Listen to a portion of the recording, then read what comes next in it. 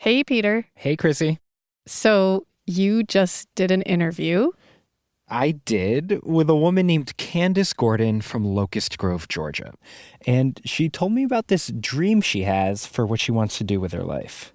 I want to sell sex toys. What? Yeah, sex toys. You know how you go in the hotel and it's got little vending machines and the ice machine, and the vending machine has, Cheetos and Snicker bars and stuff. Well, in my vending machines, I'd have condoms and lube and, little mini vibrators and stuff like that in the vending machine. Okay. Not what I was expecting. She is very unique. And so this connects to unemployment insurance. How exactly? Because I know that's what we're supposed to be doing right now is an episode on unemployment insurance. I know. The reason I originally called up Candace was because on Twitter, she was tweeting all about unemployment. So here's her backstory. She's a single mom with 3 daughters, 1 in elementary and 2 in high school. Money's always been a bit tight. So until her sex toy vending machine empire gets off the ground, Candace has been waiting tables at Denny's and dealing with impatient customers. Those quick comments, if I could get a little bit more coffee, that'd be nice. Or, what are they doing back there waiting on the chickens to hatch the eggs? Where you kind of just have to grit your teeth and smile, and keep pushing. But then one Sunday, the last weekend of March, as the coronavirus was spreading across the U.S., everything changed. I walked up to the door and tried to pull the door open. Damn door wouldn't open. And then that's when I saw the sign on the door that said, Denny's will be closed until further notice. And I'm like, what the hell? Why ain't nobody called me? Whoa, that's how she found out that she didn't have a job? Yeah, she sees the sign, she's super confused, and she circles around the back of the store, and that's where she sees her manager. Manager is like, yeah, we got to close. I got word, early this morning. I was like, so what are we supposed to do? And she was like, y'all can try and find another job or you can file unemployment. That week, Candace logged onto Georgia's website to file for unemployment, and right away, there were all these hoops she had to jump through to prove she qualified. They ask you if you were terminated, and if you were, they want to know why. Were you fired because you broke the rules in the employee handbook? And if you did you know about the rules before you broke them? And, I wasn't fired from Denny's. I was let go because of coronavirus. And Candace was approved. The state website said she'd get $365 a week from Georgia, plus $600 from the federal government. $965 total, which was good because she had bills coming up. I was thinking, okay, yeah, maybe I'm going to get my money this week, Didn't get it. No money that week, or the week after, or the week after. Yeah. And she wasn't getting any answers from the Georgia Department of Labor. I call them literally 50 times a day. And the line is busy every time. Or it'll pick up and immediately hang up on you. Every time. When Candace and I talked, it had been over a month since she'd been approved for unemployment benefits, but no money. My rent's due. It wouldn't bother me as much sitting in this house if I knew that my bills were paid. Right. But I can't sit and do nothing comfortably wondering, damn, when are my lights going to get cut off? When they going to come and pick up my car because I can't pay the damn note? Like, why is it so hard for me to get my money? Why is it so hard for people to get their money? It's a question that people are asking about unemployment benefits a lot right now. But there's also a related question that we want to talk about on this episode about how hard it is to get unemployment benefits, period. And that is a problem that's not unique to this pandemic. It goes way back to the whole way our system was built. Because unemployment insurance helps a lot of people, but from the start, it was meant to exclude a lot of people too.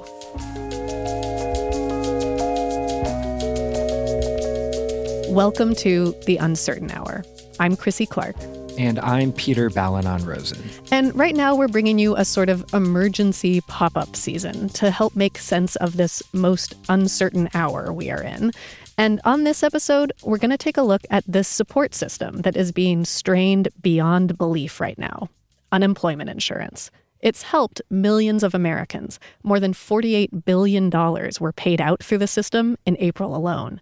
But we're also hearing a lot of complaints right now about the system, how hard it's been to get benefits. And it's not just technical glitches, because so many people are filing claims right now because of the pandemic. For many people, even in normal times, it's been hard to get unemployment benefits. There are always some people who get denied because they just don't meet the criteria for unemployment insurance. Back before the pandemic, like last year, only 28% of unemployed people in the U.S. actually received unemployment benefits. And in some states, like North Carolina, it was less than 10%. And in some ways, that's how the system was built to work. It was never meant to cover everybody who's out of a job. It was designed to keep a lot of people out. The history of how we got the system we have is a fascinating story that gets at deep philosophical debates about who deserves help when they don't have a job, and about how the legacy of racist laws still lingers in our current policies. And I asked one of our producers, Peter Balonon-Rosen, to help explain this. So I guess let's start at the very beginning with the whole concept of being unemployed. Because before we invented unemployment insurance, we had to invent the basic idea of what it actually means to be unemployed. And that takes us to this guy. I'm Lawrence Katz. I'm a professor of economics at Harvard University, and I am sheltering at home in Cambridge, Massachusetts. And how has sheltering been going? It's been going fine, learning the world of Zoom virtual teaching, Zoom office hours. And Zoom interviews. Here we go. Peter and I hopped on a Zoom video call with Larry Katz to chat about unemployment. Larry, by the way, was also chief economist of the U.S. Department of Labor under Bill Clinton. And the thing he told me that kind of blew my mind was that even just the concept of being unemployed didn't really exist until the 1800s. In a largely agricultural economy, there had been depressions and panics, but there was more of a sense of work sharing, going back to the farm and doing other things, and not the modern term unemployment. That really came up with the growth of, a modern manufacturing sector and larger employers and mass layoffs. Are you sort of saying the idea was before the industrial economy, we weren't so tied necessarily to what companies were offering jobs? Yeah. So it was more of like a hustle. We could figure things out or go back to the farm. Yeah, people were thought of as self-employed, running their own businesses. There were hard times when business was lower or better, and maybe we would provide some food or some support. But the notion of unemployment and that you might tide someone over until work returns really is a modern concept. Before in history, Larry says if you didn't have work, it was kind of seen as your fault, that you weren't working hard enough to find a job. You weren't considered unemployed, you were considered idle, lazy, and not really deserving of help. And that idea of deciding who deserves help, that's going to be key to our story. Like super key. Because the idea that some people deserve help when they're out of a job and others don't is baked into the whole concept of who's considered unemployed, and eventually who gets to get government unemployment benefits, even today. So back in the 1800s, if you were out of work, there were poorhouses and Oliver Twist's sort of charities where you could get reformed. But by the middle of the century, as an agrarian economy was rapidly transforming into an industrial capitalist economy, this guy you might have heard of named Karl Marx and his friend Friedrich Engels, they said often people were out of work not because they were lazy, but because capitalists like factory owners hired and fired workers based on how much profit they could make. That argument started to take hold when a recession hit in the 1890s and lots of people lost their jobs. And you start seeing mentions of the term unemployment, but we had no way of really measuring it. Fast forward a few decades, the Great Depression hits. Huge numbers of people are out of work, and the government decides to try to count how many people are unemployed. And that means it has to define unemployment. And we start seeing this division of people into two groups, the ones that count as unemployed and the ones that don't. So unemployment in the way we currently think about it is the state of not having a job but looking for a job. Like you actually contacted some employers, then you would be considered unemployed. And if you said, well, I sat around and I read job ads, but I didn't contact anyone, you would not be considered unemployed. You'd be considered out of the labor force. Even under that narrow definition of unemployment, things were bad. As the Great Depression worsened and the unemployment rate ticked up to 23, 24%, that couldn't be ignored. Politicians had to do something. At the federal level, President Roosevelt, FDR, was a big believer in work. He thought people were better off working than getting cash for not working. So he thought the government should just straight up hire people. And we got the Civilian Conservation Corps, the Works Progress Administration. Employment has been provided for thousands of skilled and unskilled workers engaged in the preparation and equipment of parks and playgrounds. President Roosevelt makes his first tour of the Civilian Conservation Corps camps in the Shenandoah Valley.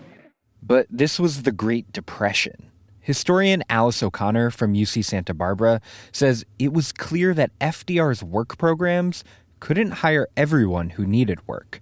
So he decided the government should go farther. To protect us against what FDR famously called the vicissitudes of this very unstable capitalist system. We can never insure 100% of the population against 100% of the hazards and vicissitudes of life, but we have tried to frame a law which will give some measure of protection to the average citizen and to his family against the loss of a job. The other thing I should point to here is that there's a sea change in economic thinking at the time, embodied in the person of John Maynard Keynes. It is a wonderful thing for our businessmen and our manufacturers and our unemployed to taste hope again. And Keynesian economic thought essentially said it is in the interest of everybody that these newly unemployed workers have some cash so that they can not only feed themselves and keep their families going, but so that they actually can circulate money in the economy and get it going again. So, at FDR's urging, Congress passed the Social Security Act in 1935, which included not just the Social Security system for old people, but this other system designed to help unemployed people. You can actually hear FDR hyping it up during one of his fireside chats. The unemployment insurance part of the legislation will not only help to guard the individual in future periods of layoff against dependence upon relief, but it will, by sustaining the purchasing power of the nation, cushion the shock of economic distress. And Chrissy, I will have you know, that is super hype by 1930s politician standards. Back when Americans sounded like we had British accents. Exactly. So here's a quick rundown of how the system that they landed on works, the system we basically still have today. Every state designs their own unemployment insurance system. The benefits are funded through a tax on employers, which goes into a trust fund just for unemployment insurance. And the more a company lays off people, the more that company gets taxed to a degree. Unemployment benefits are available to people for a set amount of time, but only if they lose their job through no fault of their own and can prove they're looking for new work. So it doesn't cover everyone who's out of a job. But even so, the creation of unemployment insurance was a huge deal. Let's pause for a second and think about what was accomplished here. For the very first time, our country had a system specifically designed to give cash payments to people who'd lost their jobs. And it wasn't a one-off temporary relief measure like the Civilian Conservation Corps. This was a system designed to last for people who lost their jobs because their company went under or, I don't know, a pandemic happens. Sounds familiar. And that is kind of amazing. Here's economist Larry Katz. This was the foresight for today that we actually have an unemployment insurance system. If millions of people lose jobs, we can actually provide support to them. If we'd had to set up a new institution to do that, we would be even more distressed than we are today. It really has been there for millions of people. So our unemployment insurance system has been kind of world-changing for the people who can use it. But from its very creation, a lot of people have not been able to use it. And that had huge impacts too. More about that after a break.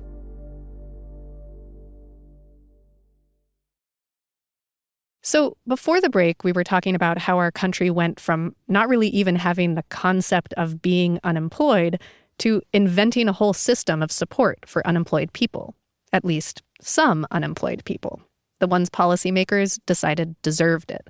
Right. There have always been people who didn't get access to unemployment insurance. The biggest example of that came right at the beginning, when Congress first passed the law that created unemployment insurance.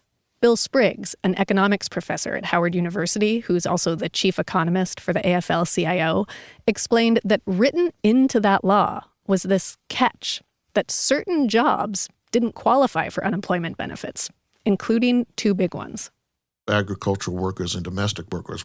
Agricultural workers, farm workers, and domestic workers, like housekeepers, nannies, which at first glance seems kind of technical and bureaucratic. Like maybe you think, oh, there must be something about those jobs that makes them harder to file paperwork on or fit into the system or something. But actually, the reason those two job categories were originally excluded from unemployment insurance goes to something much deeper and uglier. So, backstory on this one. In order to get any of the New Deal legislation passed into law, including unemployment insurance, there had to be buy-in from politicians across the country, including the Southern Democrats. And they had a very particular world order they were trying to enforce, one of white supremacy. The signs were obvious, literally. They would have above the water fountain, colored only, white only. And the South did not want that disturbed. And repeatedly throughout every piece of legislation in the New Deal, they tried their best to ensure that system would not be challenged.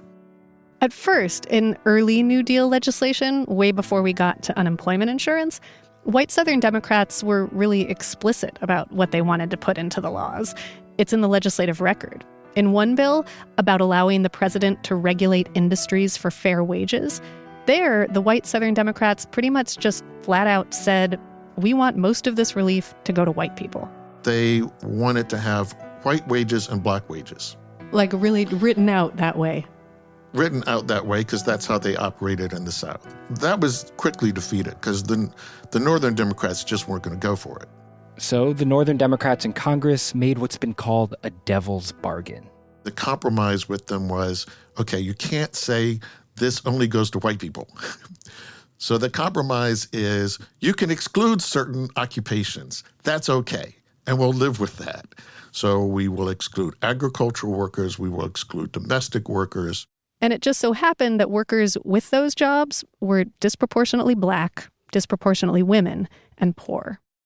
By the time the unemployment insurance system was being debated a few years later, instead of bringing up the idea of excluding black workers explicitly, Southern Democrats just said, we want to be able to exclude farm workers and domestic workers.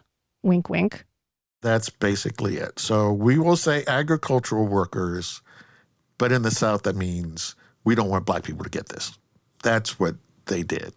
And just to play out why, historian Alice O'Connor's take is that it was also about keeping labor cheap. Like, say you owned a cotton farm and needed seasonal workers to come pick your cotton. If they get some money when they're not working, that might make them a little less desperate and give them a little more bargaining power to ask for higher wages the next season. This kind of protection, it empowers workers. It puts them in at least somewhat less dire circumstances, such that they're not necessarily beholden to one local employer. From the moment farm workers and domestic workers were left out of unemployment insurance, civil rights and labor activists came out against that exclusion. And after decades of pressure, domestic workers and agricultural workers were brought into the fold in the 1970s. But even though those categories of jobs that had at one point been disproportionately jobs that black people had, even though those job categories were eventually included in unemployment benefits, the 40 years that those jobs were excluded left a lasting legacy of inequality. A generation of certain workers who didn't get the same safety nets that everyone else had. That had a huge impact on their ability to weather hard times, to build wealth, to climb up the economic ladder. And by the time farm workers and domestic workers were included in unemployment insurance, there were plenty of other ways that Black people and other people of color were shut out of the system. And there still are. Because, yeah, the language of the law has changed, but we still see this idea that this is just for people who we think deserve it play out in just about everything the unemployment insurance system does. So now we're going to talk about ways the state unemployment systems have kept people out in more recent times. For one, there are all these complicated eligibility requirements. Right. There's a lot of fine print. You have to show you lost your job through no fault of your own, that you're actively looking for work, you've had a stable work history, and you've made a minimum amount of money. Alice O'Connor, the historian, says that hits certain groups pretty hard. Non-white workers are more likely to be part-time employed. And because minority workers are more prone to precarious employment, they are more likely not to be eligible in the first place for unemployment insurance. Sounds like the people who are in the most precarious employment positions are the people who don't have access to unemployment insurance. That is exactly right. People who are in a precarious position have the least access to them. That's the way our system works. During the Great Recession in 2008, unemployment was highest for Black workers, but Black workers had a much lower rate for receiving unemployment insurance, about 24% compared with whites' 33%. And since the Great Recession, there are all these other restrictions states put into their systems that made it harder to get benefits. Like in Florida, to get unemployment benefits, people normally have to prove they've already applied to at least 5 jobs. In Michigan, a state system disqualified people if they didn't state the exact same reason for losing their job that their employer put. Wisconsin passed a law that said if an employee makes the same mistake more than once after being warned, they can be considered fired for cause and denied unemployment benefits. Some states say they've had to do this because their unemployment benefit trust funds are running out of money. The way the system was designed is you would collect the tax when things were well, lots of people were employed, and you would build up this reserve. And then in an economic downturn, you would draw down on the reserve. But Bill Sprigg says in the last few decades, states have been lowering unemployment taxes as a way to lure companies to set up shop. But lower taxes means less money in the unemployment benefits fund to pay out. So states are left with this dilemma. Either raise taxes or cut benefits. And the sad story is states choose, let's cut benefits. Which is where all those eligibility requirements come in. Make it harder to qualify, and there are fewer benefits to pay out. And for the people who do qualify, there's always the option, just pay them less. Which brings us to the second way state unemployment systems have come to limit access to unemployment benefits in recent times. In the U.S., the unemployment insurance system was always designed to make benefits temporary and to pay just a fraction of what your job paid. So on average in the U.S., benefits normally last 6 months. But since the Great Recession, states have chipped away at the generosity of even those limited benefits. North Carolina dropped its limit to 3 months. As far as money goes, you can get as low as 24% of your average wage. In recent years, the lowest benefit has been in Mississippi, which maxes out at $235 a week. The highest, Massachusetts, has been up to $742 per week. And these decisions about unemployment benefits, about how long they should last and how much they should be, pretty quickly scratch at this deeper question that I've started thinking of as the laziness question. Some people wonder, if unemployment benefits are too generous, will people be so happy to be out of work that they'll want to stop working? Bob Newhart, the comedian, actually has a bit about this. I was once worked for the Illinois State Unemployment Compensation Board. This is true. I worked behind the counter, and we got $60 a week, and the claimants at that time got $55. It's true.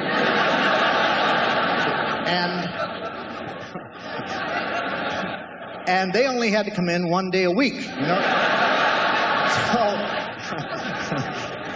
So I arranged to get fired and wound up, coming in one day a week and losing $5. I mean, that's, kind of a comedic side of this, but the reality is people value their time. They value their families. That's Matt Weidinger, a longtime congressional staffer and Republican policy guy who's now at the American Enterprise Institute. And he says, sure, the Bob Newhart bit is for laughs, but he thinks it's a serious issue, too. Clearly, the closer you get to saying that we're going to pay somebody as much in benefits not to work as they were getting in their paycheck while they were working, a lot of people are going to look at that and say, well, why bother? Why should I go to work? Though, actually, even Matt says that given how our system works, fundamentally, at least in normal times, people want to work and they want the security of work, which is a lot more secure than collecting unemployment benefits. When it comes to the amount of money people get from unemployment benefits, what research shows is that higher payments could lead some unemployed workers to stay out of work a little longer. But higher payments also let unemployed people spend more, which in turn allows businesses to create more jobs. Larry Katz, the Harvard economist, has actually studied this. And if you compare a state with a higher benefit versus a state with a lower one, evidence suggests overall the unemployment rate won't be higher even if people get more money when they're out of work. As for how long benefits last, some people do tend to stay unemployed a little bit longer if their benefits last longer, partly because they're able to hold out for a better job. But Larry says those delays in finding a job, they can be offset by more active support. So helping people search for jobs, training, and other things seem to more than offset that. So that's what we know about how things work in normal times. But of course, we are not in normal times. During a pandemic, we want people to stay home. And so politicians on both sides of the aisle agreed that we want to make unemployment benefits generous enough that people can stay home and not have to look for work, at least at first. The CARES Act, the huge coronavirus relief package Congress passed in late March, has put some temporary changes on how unemployment benefits work. Right now, you don't have to prove you're looking for new work. And there's a new special type of unemployment benefit for part-time workers, for people who earn too little to usually qualify, and for independent contractors. Congress also made benefits last 13 weeks longer than whatever the state time limit is.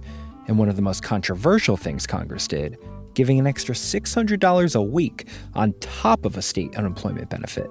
And in some places, that extra $600 a week would mean some lower-income workers, like service and retail and fast food workers, might be actually making more in unemployment benefits than at the job they used to have. And that set up this big debate between Republicans and Democrats. Under this bill as it's written now, the government will pay many Americans more to be on government assistance than they would make if they were working at their regular jobs. Oh my God, imagine that. Somebody who's making $12 an hour might be making a few bucks more for 4 months. Oh my word, will the universe survive? Honestly, one of the most animated C-SPAN clips around these days. But it turns out that yes, with that extra $600 from the feds, according to estimates from the University of Chicago, up to 2/3 of people getting unemployment benefits could make more than they made on the job. And some folks, like Matt Weidinger, think that could put pressure on businesses to pay people more. You could look at the $600 as sort of a lever that's headed in that direction. If employers, in effect, have to raise wages to attract people off of unemployment benefits, which Matt says could ultimately make businesses raise prices in order to pay people more. Of course, with so many people out of work, employers might not feel that pressure to raise wages. But for some employees, that extra $600 is making them think twice about their wage. Like Forrest Clark. He's a grill cook at a Cracker Barrel in Tifton, Georgia. His job just reopened.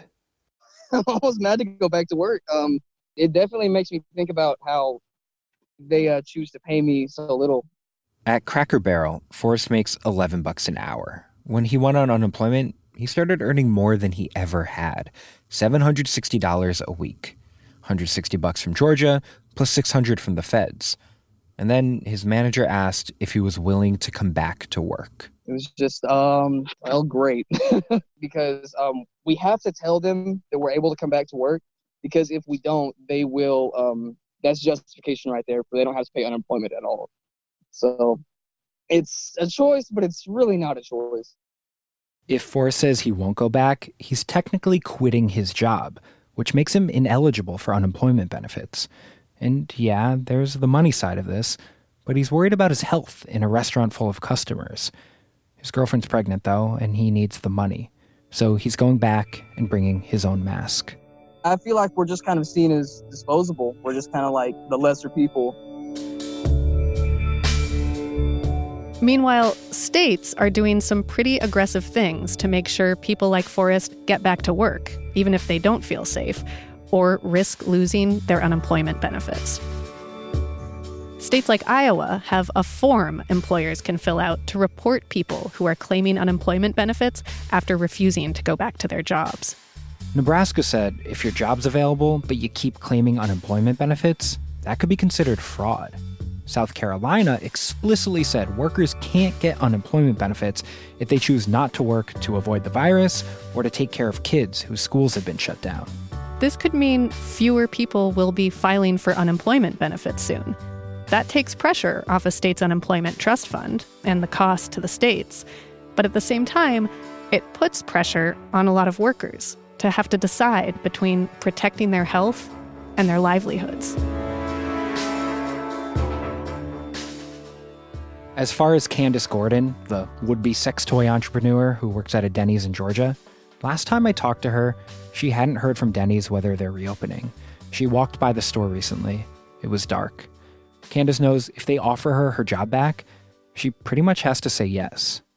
Yeah, I'm nervous about it, and I'm scared about it, but I have no choice. I got to go out here. If I don't, then, I'm right back at square one. I'm in danger of losing everything again, It's a catch-22. As of 8 weeks after filing for unemployment, she hasn't gotten any money or any answers. Candace's bills are now piling up. What I don't want to do is turn on that Lyft app. But if I don't hear anything, I'm going to drive Lyft because I have to at least keep my phone on. Like, how can I call for help if my phone's not on? So if I have to get out here and get on this road, I'll do it. I'm terrified, but I'll do it if I have to. Because Candace has rent to pay. And for millions of Americans, paying for housing right now is creating problems of its own.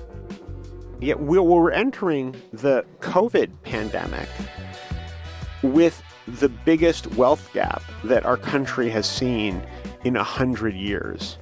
And so if you are literally living paycheck to paycheck, and then you lose that paycheck, and you have nothing to fall back on, then you are in a very, very dire situation indeed. More about that next time on The Uncertain Hour. That's it for this episode of The Uncertain Hour. Thanks so much for listening. By the way, we love hearing from you, so please keep it coming. Your questions about this stuff and your personal stories about how the coronavirus is affecting you or your job and your ability to make ends meet. Have you had trouble getting unemployment benefits? If you're still working, do you feel safe? Get sick pay? Or maybe you're a gig or temp worker wondering what kind of protections you have? Email us. The address is uncertainhour@marketplace.org. We'd love to answer some of your questions and play some of your stories later this season. And if you love the show, share it with a friend, review us on your favorite podcast app, spread the love. It really helps keep us going, especially right now. Our producers are Peter Balanon-Rosen, Chris Julin, and Caitlin Esch. Our editor is Catherine Winter. Our intern, Daniel Martinez. Our engineer is Daniel Ramirez. Our digital team is Tony Wagner and Erica Phillips. Sitara Nieves is the executive director of On Demand at Marketplace. Deborah Clark is the senior vice president and general manager. And I'm your host and Marketplace senior correspondent, Chrissy Clark. This feels amazing being interviewed. I feel like Beyonce.